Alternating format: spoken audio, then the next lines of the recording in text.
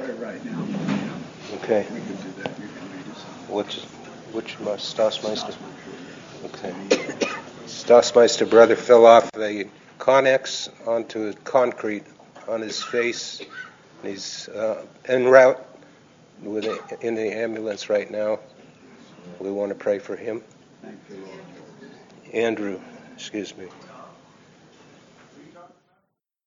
Andrew Stossmeister fell off the top of a Connex onto his face on concrete.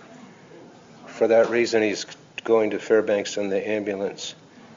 A little more information just came in. Drew was on a ladder up about 8 feet. The ladder slid out from under him. He fell from that height. He was unconscious for about 3 to 5 minutes. He was awake and answering questions from the first responders. All we have for now. So. Okay. Lord God, we look to you, Lord, the mighty God who holds all things in your hand, that you would move on Andrew's behalf, Lord God, and strengthen him. Your holy angel, you'd send your holy angels to surround and protect him and keep him, even as they travel, Lord God. And we commit him into your faithful keeping in Jesus' name. Thank you, Lord.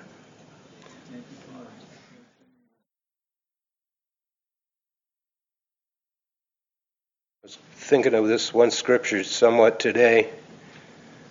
In Deuteronomy 8:18, the first half of the verse is often quoted. The second half is seldom quoted. It says, "But thou shalt remember the Lord thy God, for he it is that giveth thee the power to get wealth."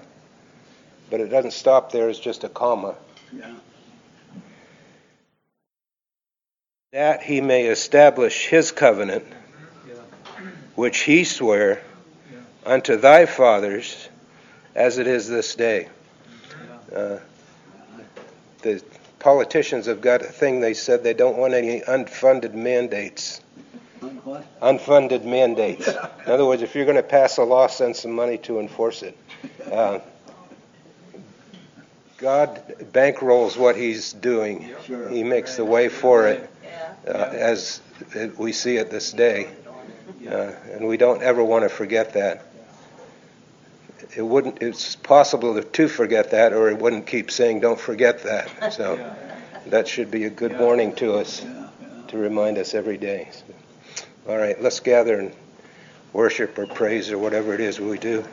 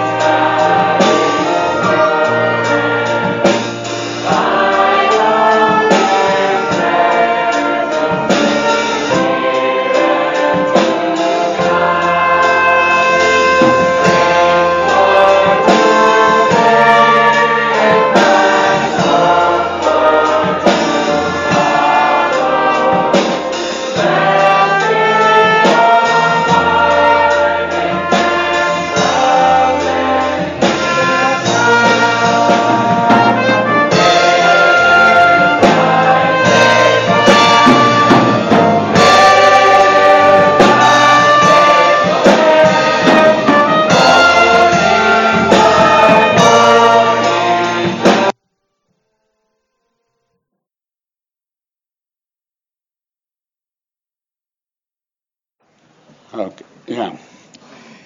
By now, most of us are fairly sure that our Heavenly Father is looking for change. The sedentary kind of couch covenant, or I want to do what I want to do, or what I called one time a logic-tight compartment Christianity, where you have God in a logic-tight compartment, but your life is in another compartment, and they don't really have the merger. I'm very faithful to my God, but I'm more faithful to my own desires. And so we're, as we look at that tonight, we're in a major change. We talked about it some this morning, and that change had to come. It really would have come and did seep through at different times. But I called it some things, and I'll mention that, but when an illustration of it is this. When I was in high school, I got my picture in the paper because I was a sophomore sensation. And I liked that as a sophomore. But a couple of days later, I was in the hospital. All the sensation was gone. I had broken a femur, which they say is just as painful as what a woman goes through having a child. And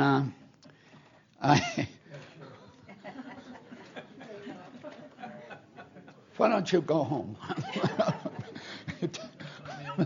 Well, I want a little empathy out there today at that time. But so I went in, and they give you what they call then they cut off all your feelings from your waist down, give you a what? A spinal. And anyway, the doctor was a orthopedic surgeon, supposedly the best in the place. And I smelled a little alcohol on his breath because I've been around a lot of it, and I can, a floating tongue. At that time, I had a very good sense of that. Anyway, it took a long time wrapping me up like a mummy and doing the cuts and the stuff, and they hauled me back in. I was in bed, and kind of leaning back, and it's gorgeous. I was 16 years old, I think, 16 or 17. And this gorgeous nurse, she was from Switzerland, Austria, that area. And she was just beautiful, very soft and tender. And it took me about 3 minutes to fall in love with her, And then they came for me and they said, we've got to go back in. You have to have your bone reset. And so I went back in, and the operation was still there on I didn't feel anything, but I could hear them moving the bone back. And they had to do the whole thing over again. And I want to tell you, and I've been talking to me about this, we're in a reset. God is not happy with us getting sequestered, and probably, there's no question the accolades that have come to us in so many areas for the business things that God has done. We're in I called it a wealth glut. And it's true. And the praise tonight, they're always looking forward when Whitestone, if it's just a handful, the praise reaches another level. God is doing wonderful things while He's rearranging our lives. Sufficient. I mean, it is overwhelming tonight. We could have stayed up or come down and spent most of the night praying for the needs that have come on at this time. And so I want to look at a few of those tonight. When Jesus was 12 years old, you know that he went on a 3-day trip. It was just to be one day, and the parents were going to be back, but he took 3 days, and his mother, when she found him, said, why did you do this? We were sorrowful. We didn't know. I mean, anybody who misses even a 12-year-old, I remember, I'm glad Nelson is not here tonight, but he got lost from us and in Filene's basement. And it wasn't it wasn't long, but they called me over the phone, and the lady had an accent. And I said, is my son here? And there he was, right there in the basement, in another different place. And she said, he's broken-hearted. Look at this boy. He's broken-hearted. And, he looked like he was a little scared. And Sister Betty and I, then we tried to lose him. We'd, move fast, and we couldn't. I mean, he was with us. He stuck with us. And from that time on, we never had any problem. But you're in a whole new venture.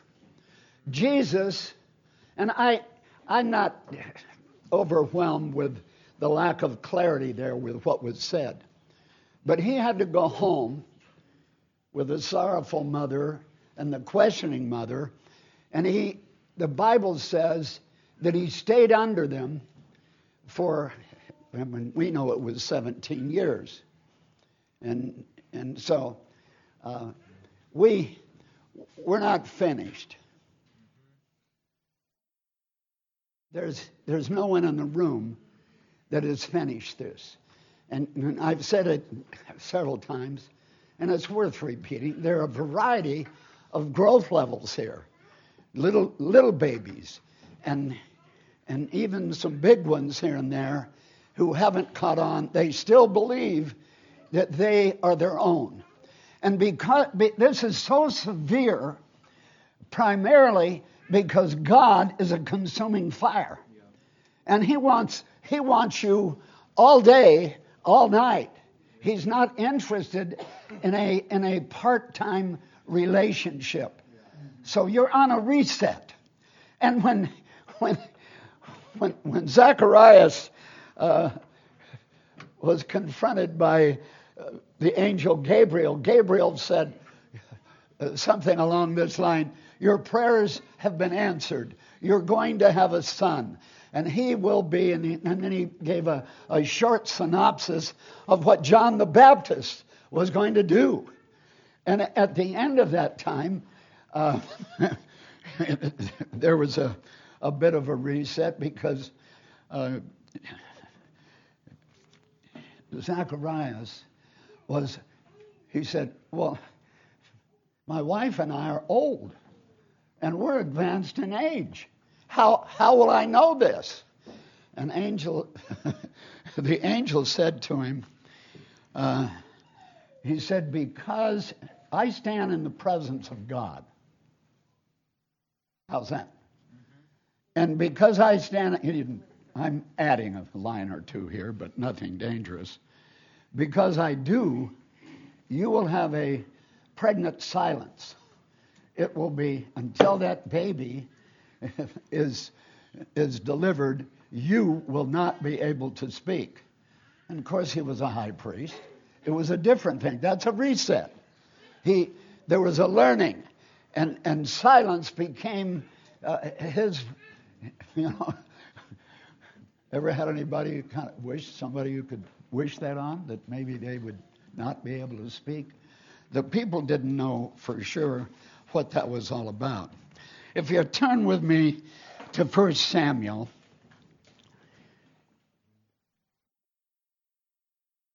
chapter 25, there's a picture there of David in the wilderness,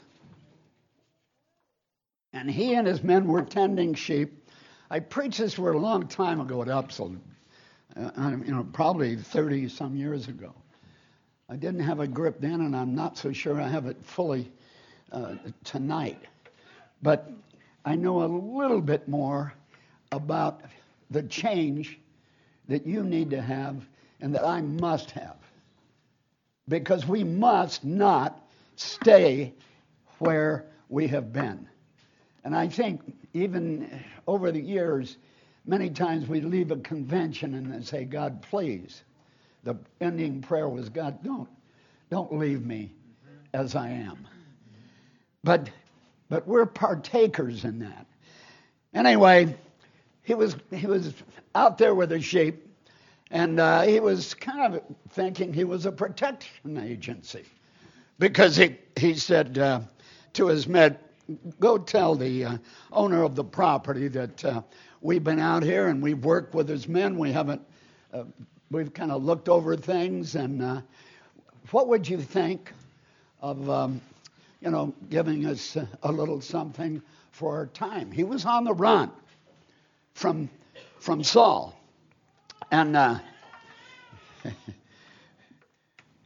as you know, Abigail's husband was not really a good guy. And so David, when he heard that I don't have any intention of doing anything for you guys, he was hell-bent for kill. He had his men and he split them in half. He said, some of you stay here. There'll be nothing that pisses on the wall that's going to live. It's over. And so he was headed down to kill.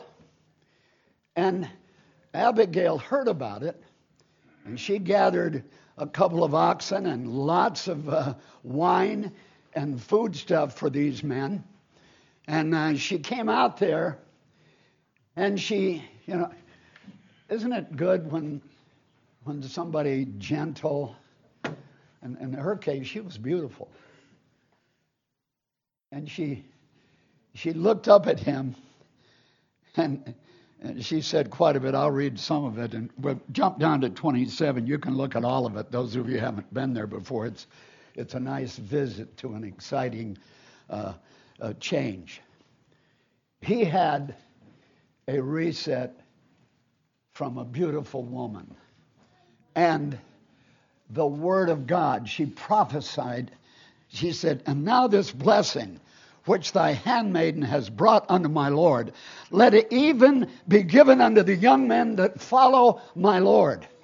Pray thee, forgive the trespasses of thine handmaid, for the Lord will certainly make thy Lord a sure house, because my Lord fighteth the battles of the Lord, and evil has not been found in thee in all thy days. Yet a man has risen to pursue thee and to seek thy soul. And I remember reading the next line, and please, this is what God wants for you. This is what he wants for you. He says, but the soul of my Lord shall be bound in the bundle of life with the Lord thy God. And it sure was, wasn't it? She was prophesying to him. She turned a bloody man, and he talked about, you can look the rest of the chapter there. It's worth your time. But he was out to kill. And David was a killer too. But he took a look at her, and sometimes beauty, sometimes the gentleness can assuage the fire and the hell that's in you. Sometimes that's a good thing, if you understand what I mean. She stopped him, she stopped him with prophecy. And when you speak to your husband and say, well, honey, I think ta-ta. He hears that if it's coming from the Spirit of the Lord. And your prophecy and mine, sometimes is the healthiest thing to prophesy to yourself. Please, don't. You're not God anymore. You thought you were. You're not. There's only one, and it's not you. So this girl helped him. He got a reset. He got a new avenue of what he was going to say. And listen, and the souls of thy enemies, and I think this got him too, that you shall sling out as of the middle of a sling. Now, let me say something about that. Because in Acts 20, there's a line I want to pick up, and everybody here knows that Saul was going one way, and the Spirit of the Lord hit him with blindness and a declaration of what he was going to be. And I'm looking at a passage here in Acts 20. It's very short.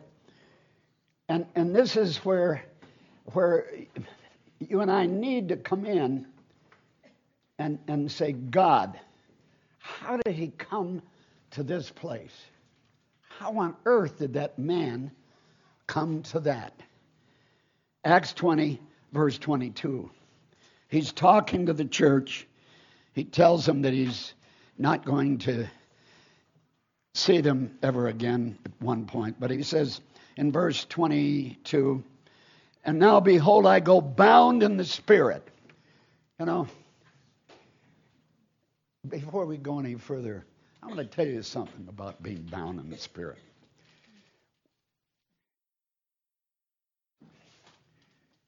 When we get the idea, when we understand that we are connected to God and there is no disconnect to God,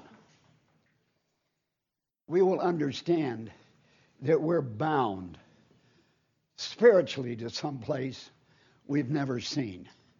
And there are a lot of young people in the room, and their attachments, the mystery of hearing from God and the understanding of being bound because God has locked them in. It's a lock-in. There are people, I ministered in the jail for some years, and I ministered to some individuals that were bound to narcotics, heroin, one of the worst things that, and the individual called me on the phone once and he said, Grier, please don't hang up. I just got back from the post office and a guy had some powder. He put it under my nose. Don't hang up. He said, it's the worst. It's been a long time since and he saw and expressed the power of just a white package coming under his nose because he'd been there before. It's a horrible kind of addiction. And there are multitudes on the streets of America today, and they're giving them needles and supplying them. Individuals go down. When I was with my friend Jesse and Peter, he was pointing out the guys who were distributing drugs. I don't know what it was, but the awful aspect of this killer Paul. I mean, he was on a whole different journey, and he was intensely on fire, and God had to meet him and change him, and he did.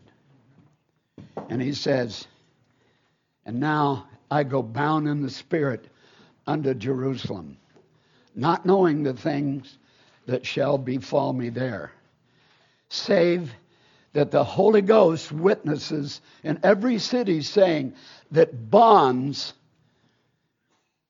difficulties, bondage perhaps, for him it was a jail sentence for sure, and afflictions abide me. But then he says this, but none of those things move me. And I know you've heard that, but think about how he'd come to that. How did he get to that place? Because he was in another place entirely. I mean, when you're talking about that kind of courage, that doesn't come from man. Aristotle talked about courage. I think he might have known God. But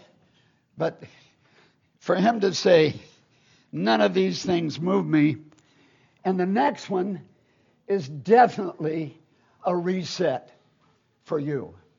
It's definitely a reset for me. I have to come.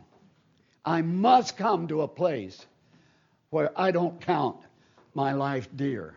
Yep.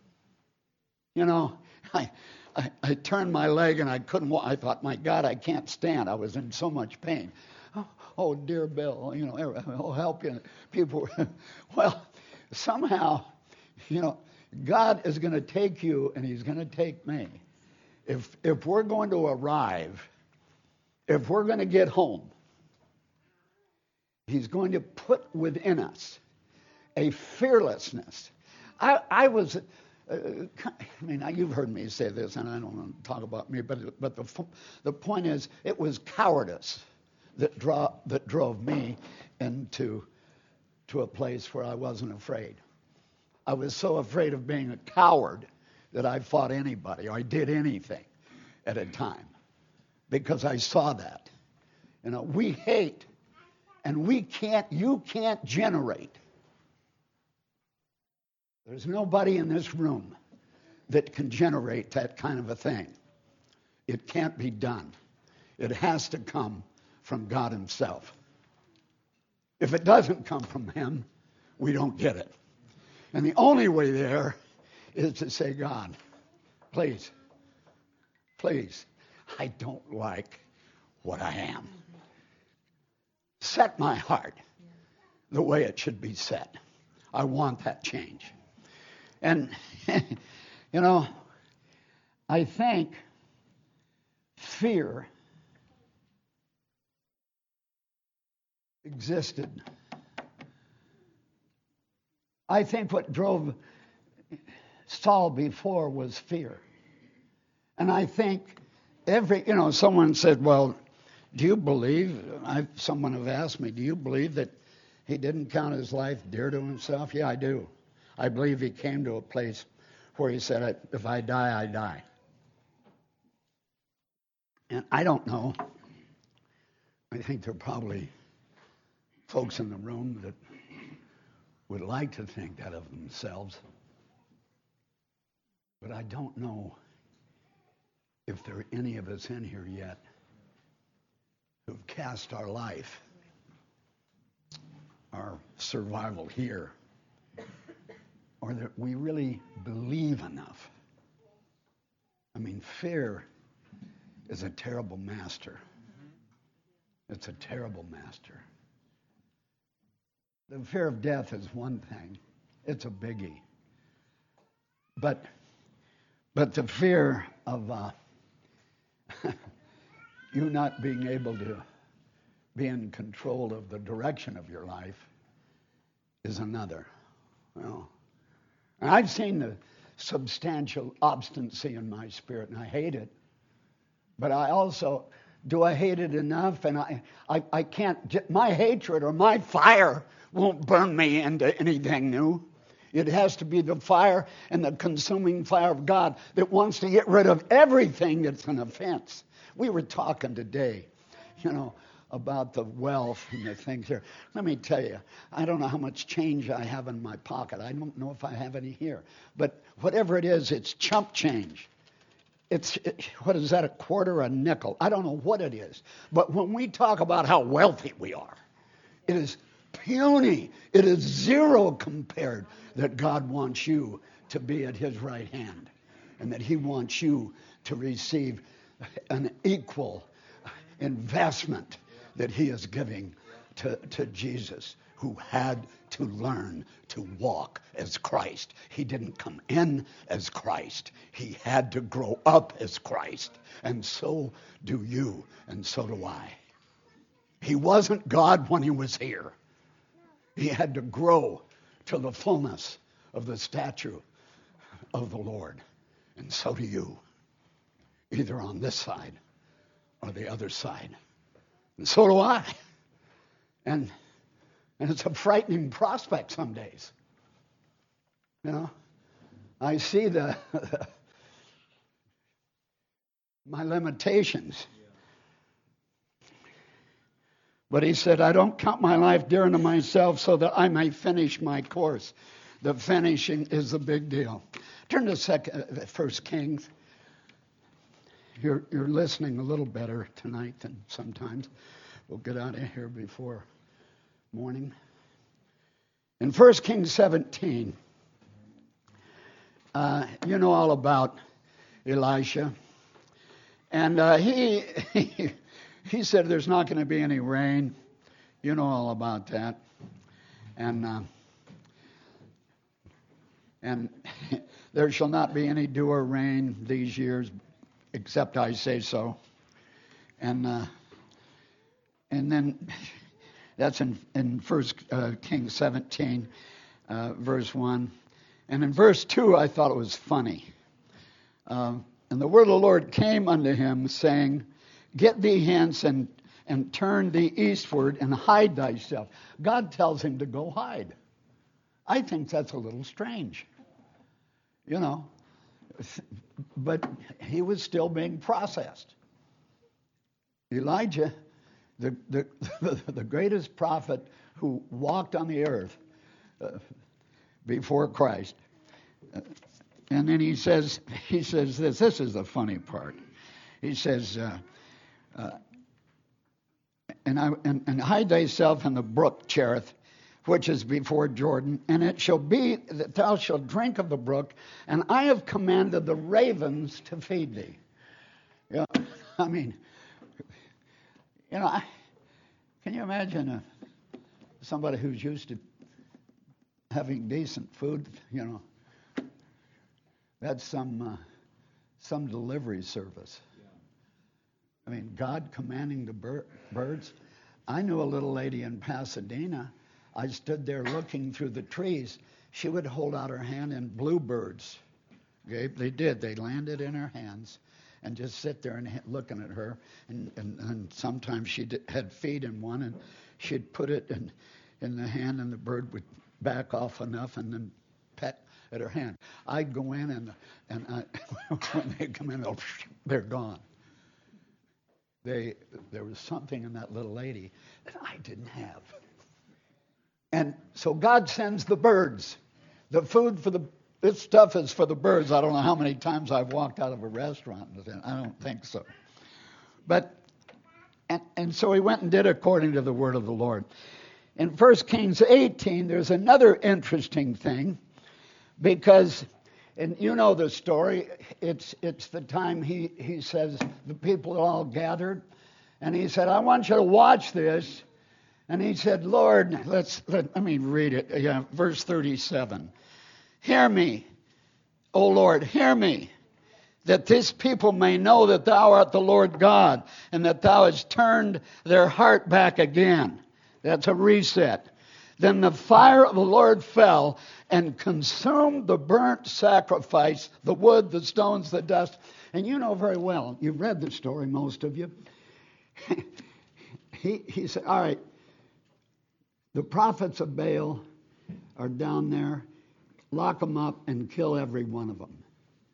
So he spent a good chunk of what was left of the morning after the fire episode killing Baal worshipers.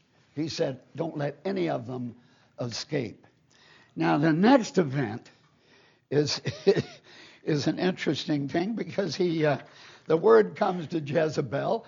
Jezebel she writes him a note, and he runs all a half a day's run. That's 4 hours. After having a big morning of bringing fire down from heaven, of going in and butchering the Baal worshippers, then he runs. Why does he run? What is he afraid of? Fire came down from heaven. God sent birds to feed him. But he still ran for his life. That's unusual. What are you going to do? What am I going to do? I've asked myself at times, dear God, there has to be a greater rooted change within me.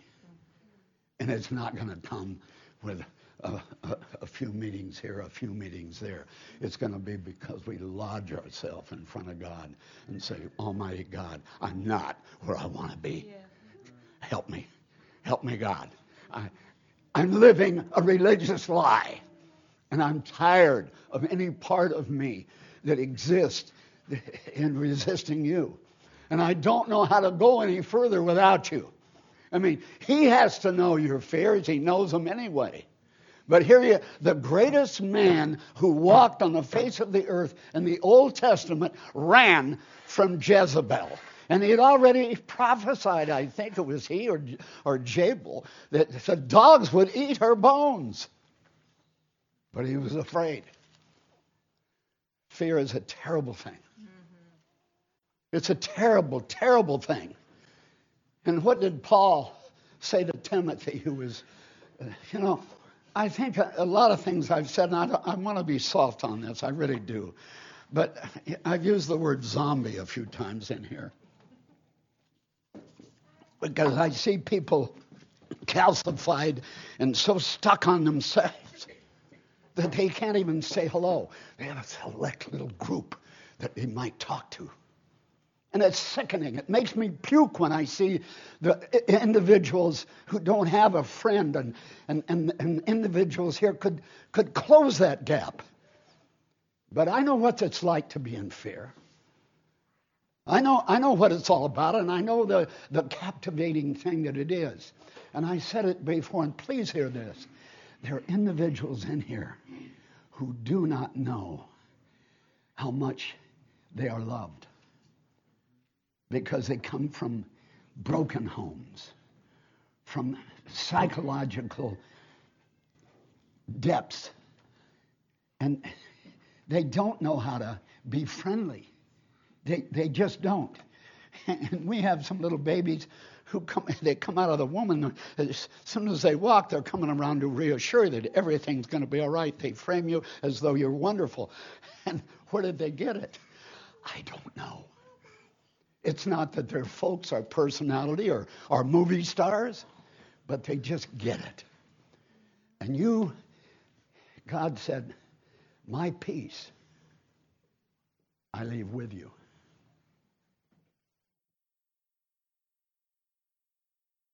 He didn't give a suggestion. That's the truth. You have it. But sometimes he makes you go through so much, that you wonder if it's ever going to be there.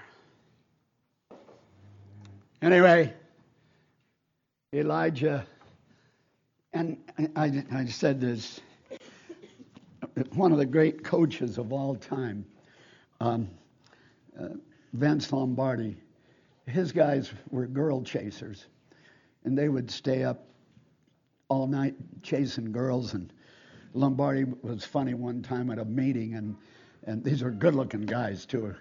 And he said, well, I wish they'd find them instead of walking around all night trying to get them. And he said, because fatigue makes cowards of us all. And he saw the guys coming in after being out all night, and he says, you guys are being paid too much, to run around all night and you can't play today. That was Elijah. Elijah had a full day. And when he came to God, you know what he said? I'm as the same as my fathers. That's what fear will do to you. I've been plagued with it at times. I know what it is. And it keeps you sequestered. Not just, even on the earth. You know, sometimes, I know, because for a lot of years I said, Dear God, why did you do this to me? I don't like people. I should not be a shepherd. I like my people. And I looked out one day and I said, thank you, Lord. I'm just passed from death to life. I looked out and the love of God was there. I don't mean I was finished, but I could see. And I believed the Lord, and I have ever since, and I've seen difficulty, but I know that God will provide. If there's a sinking place, and if you feel like tonight you're the lowest individual, that you should be walking like Toulouse-Lautrec, waiting for a wheelchair, understand that God has brought you out of many, many meters of hell to bring you up. And he never, ever is going to do anything to destroy you. You destroy yourself. You miss the accolades because I think the rewards are ahead for many. And somebody said to me, I'm not looking for a award, I just want to get there. But it's fear. The fear that somebody might take away your crossword puzzle, your stamp collection, or, oh no, your whatever it is. It's not, I think there's a lot of people here who are not afraid of death. I think that some of you would rather die than get up and speak. That's what they say. The greatest fear is just public speaking. I believed it for a lot of years. It looked like I never would get out of the fear. Say it with me. God has not given you a spirit of fear. But what? Love first. Why? Well, no. He gave you power first. You didn't love anybody like you should until you had the power, until God told you how bereft and bankrupt you were. I didn't love anybody. I loved me a lot. And we have to see that. Because when Paul said, I don't count my life dear to myself, he had made a resolute change. He had heard the voice of a risen Christ. He couldn't be the same. God help us. God help us to cry for that. As we head for a close, turn to Hebrews 2. You should spend a lot of time, everybody, especially the young people, go there, stay there, go backwards, read it sideways, upside down, across the hall, on the wall. Get Hebrews 2, because it says really what we're saying. We know that everything's under his feet. We don't see it yet. Right, okay. And that there is no such thing as death anymore. I've pictured it. I've been. I always played games as a kid with a little sword and ran around fighting weeds. But even as a grown man, I've pictured what would I say if they say, you open your mouth, you're going to a firing squad this afternoon. I want to be able to look up and say there's no such thing as death because God has told me. He's told me a lot of things. And when I've said, God, I trust you in this, he's backed what he's promised. He's not a liar. It's an imputed truth. It can't be changed. He says that he tasted death in verse 9 there. That he, by the grace of God, should taste death for every man. And it became him, verse 10, for whom all things, and by whom are all things, in bringing many sons into glory, to make the captain of their salvation perfect through sufferings. Jesus suffered. For both he that sanctified and they that are sanctified are all of one, for which case he's not ashamed to call them brethren. Do you know that there are individuals in the church that will not say they are sons of God? Multitudes of our brothers who are, and are missing out. And there are multitudes who don't even know him. And the promise is that we are called to be saviors. But I can't save anybody until I'm fully saved. I can't save anybody anyway. And neither can you. But God says, if you call out, I'll save you. But here's what I want you to see it again and again and again. We just talked about it. Verse 14. For as much then as the children are partakers of flesh and blood, he also himself likewise took part of the same. That, read this aloud with me, that through death he might destroy him that had the power of death. The power of death, the one who had the power of death, Satan, who has the power of death, who lies to you, who shows you your past, who plays the clips, who gives you pictures of the filth that you've swum in. He's there to impose upon your peace. He's a liar. He's a servant of God. He's a big, dirty dog on a chain that all God has to do is say, back. And all you have to do is submit to God. Resist the devil, and he'll flee. Some of you are in bondage to fear. Someone asked me, because I preached about my crying over turbulence. Well, the only thing I can say, do I like turbulence? No. I don't get in a plane and say, oh, goodness, I hope this plane just does topsy-turvy back to... No, I don't do that.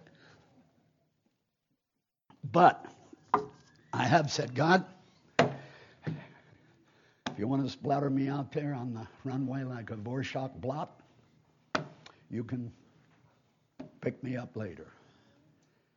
That's kind of the extent of my prayer. I don't lie to him. He knows when you're pretending. Do you think us running around here with our Bibles, with our logic-tight compartment Christianity, with my love of God and my verses and my quotations and all that stuff is going to move God? The hypocrite has no hope. The actor, our kids the other day were phenomenal. They were, honestly. I came in kind of wondering, because I've done a lot of directing, a lot of that stuff, and especially speech. I drove our kids into the ground. You will win. You'll be the best. And I think they were wonderful, don't you? Yeah. I thought they'd gone through it many times. I looked, I have a big, a small red pencil in my hand, and I read pencil stuff. But I couldn't find flaws. I couldn't. Didn't you think everybody was wonderful? Yeah, and there are a few, who stood out a little bit. I kind of felt sorry for Nora. She had they didn't give her a broom or anything like that, but, she was good. She convinced me. I saw her a couple of days later, and I kind of shied away. But you have all that you need. But this family has had what did I call it? What was it?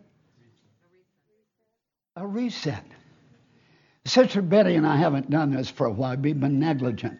But when we went after each other and somebody was there, or even if they weren't, we'd say, let's do that again, okay? And so she would say, excuse me, and she would be nice, and I would do my best to try. And we would do you got a bad scene, let's run it again, And so we would do that. But, this love relationship, folks, you know who stands with us? The God who has the most powerful love story that's not finished.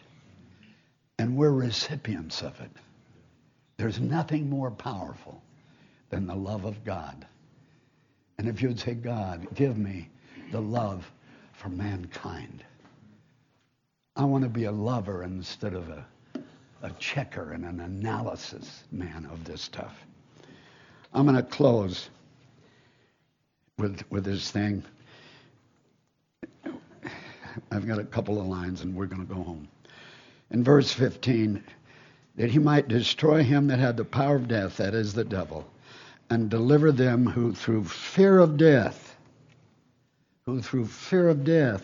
were all their lifetime subject to bondage. I don't want to be cruel, but the bondage, we've got to be under a bondage if there isn't more of an issuing of care and love that is palpable for one another. We should be approaching that in a greater measure. I believe it. I want to close with these two lines. And I love them, and one of them I especially like. And I'll read that one first because it kind of spoke to me. Let me just quote one thing that God said.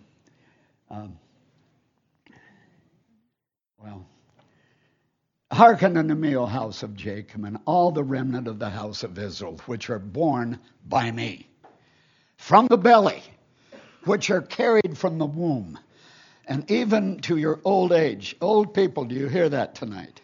Even to your old age. And he says, even to the hoar hairs will I carry you. That means gray hairs, I'm thinking. I have made and I will bear. Even I will carry you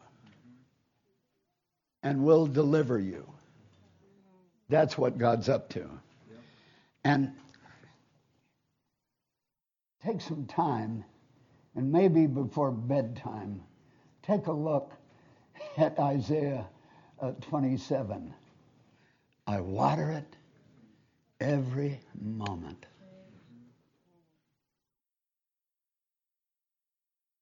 He's talking about us. He's talking about all the sons, no matter where they are. And then this, the Lord your God that goes before you, he shall fight for you according to all that he did for you in Egypt before your eyes, and in the wilderness, where thou hast seen how the Lord thy God bare thee, even as a man does bear his son. In those days, the fathers did carry the little sons. And God, he said, he carried you all the way that you went until you came to this place. There's a period there. The rest of it says, then you still didn't believe him. That's not a good thing. But he concludes in Isaiah 27 with this.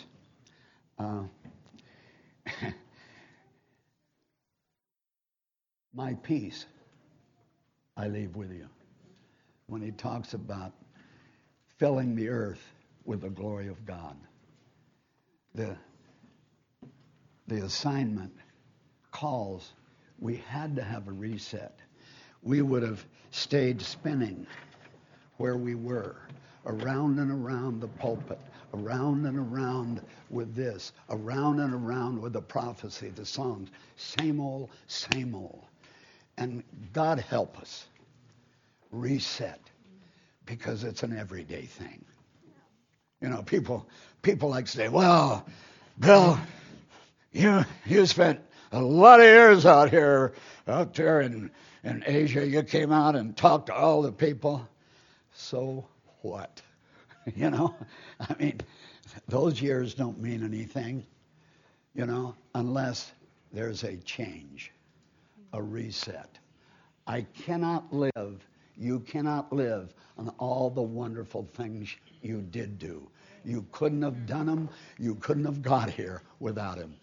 Bow your heads together, and let's close here tonight, please. Close your eyes, children. You too, you're a children yet, okay? You don't want me coming over there and proving it.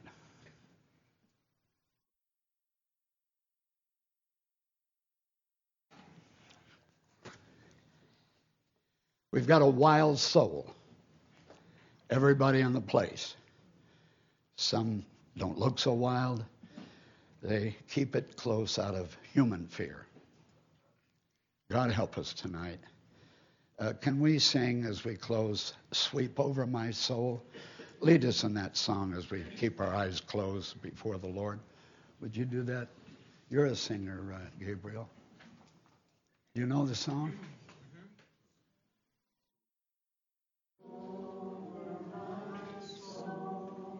Sweep over my soul, sweet Spirit.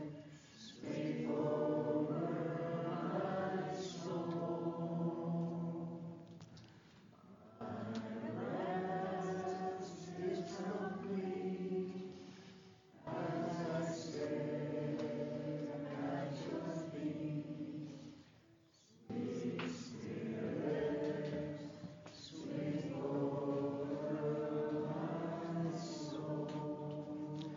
Lord, we know every day is different. Give us the guts to ask you, to give you all of it day by day, that we may demonstrate, prove the evidence that your will is our desire. We say these things together in Jesus' name. Amen. Continue to pray. We'll keep you posted on our brother who fell today. I hope he's okay so I can joke with him. Let's be dismissed. It truly is worth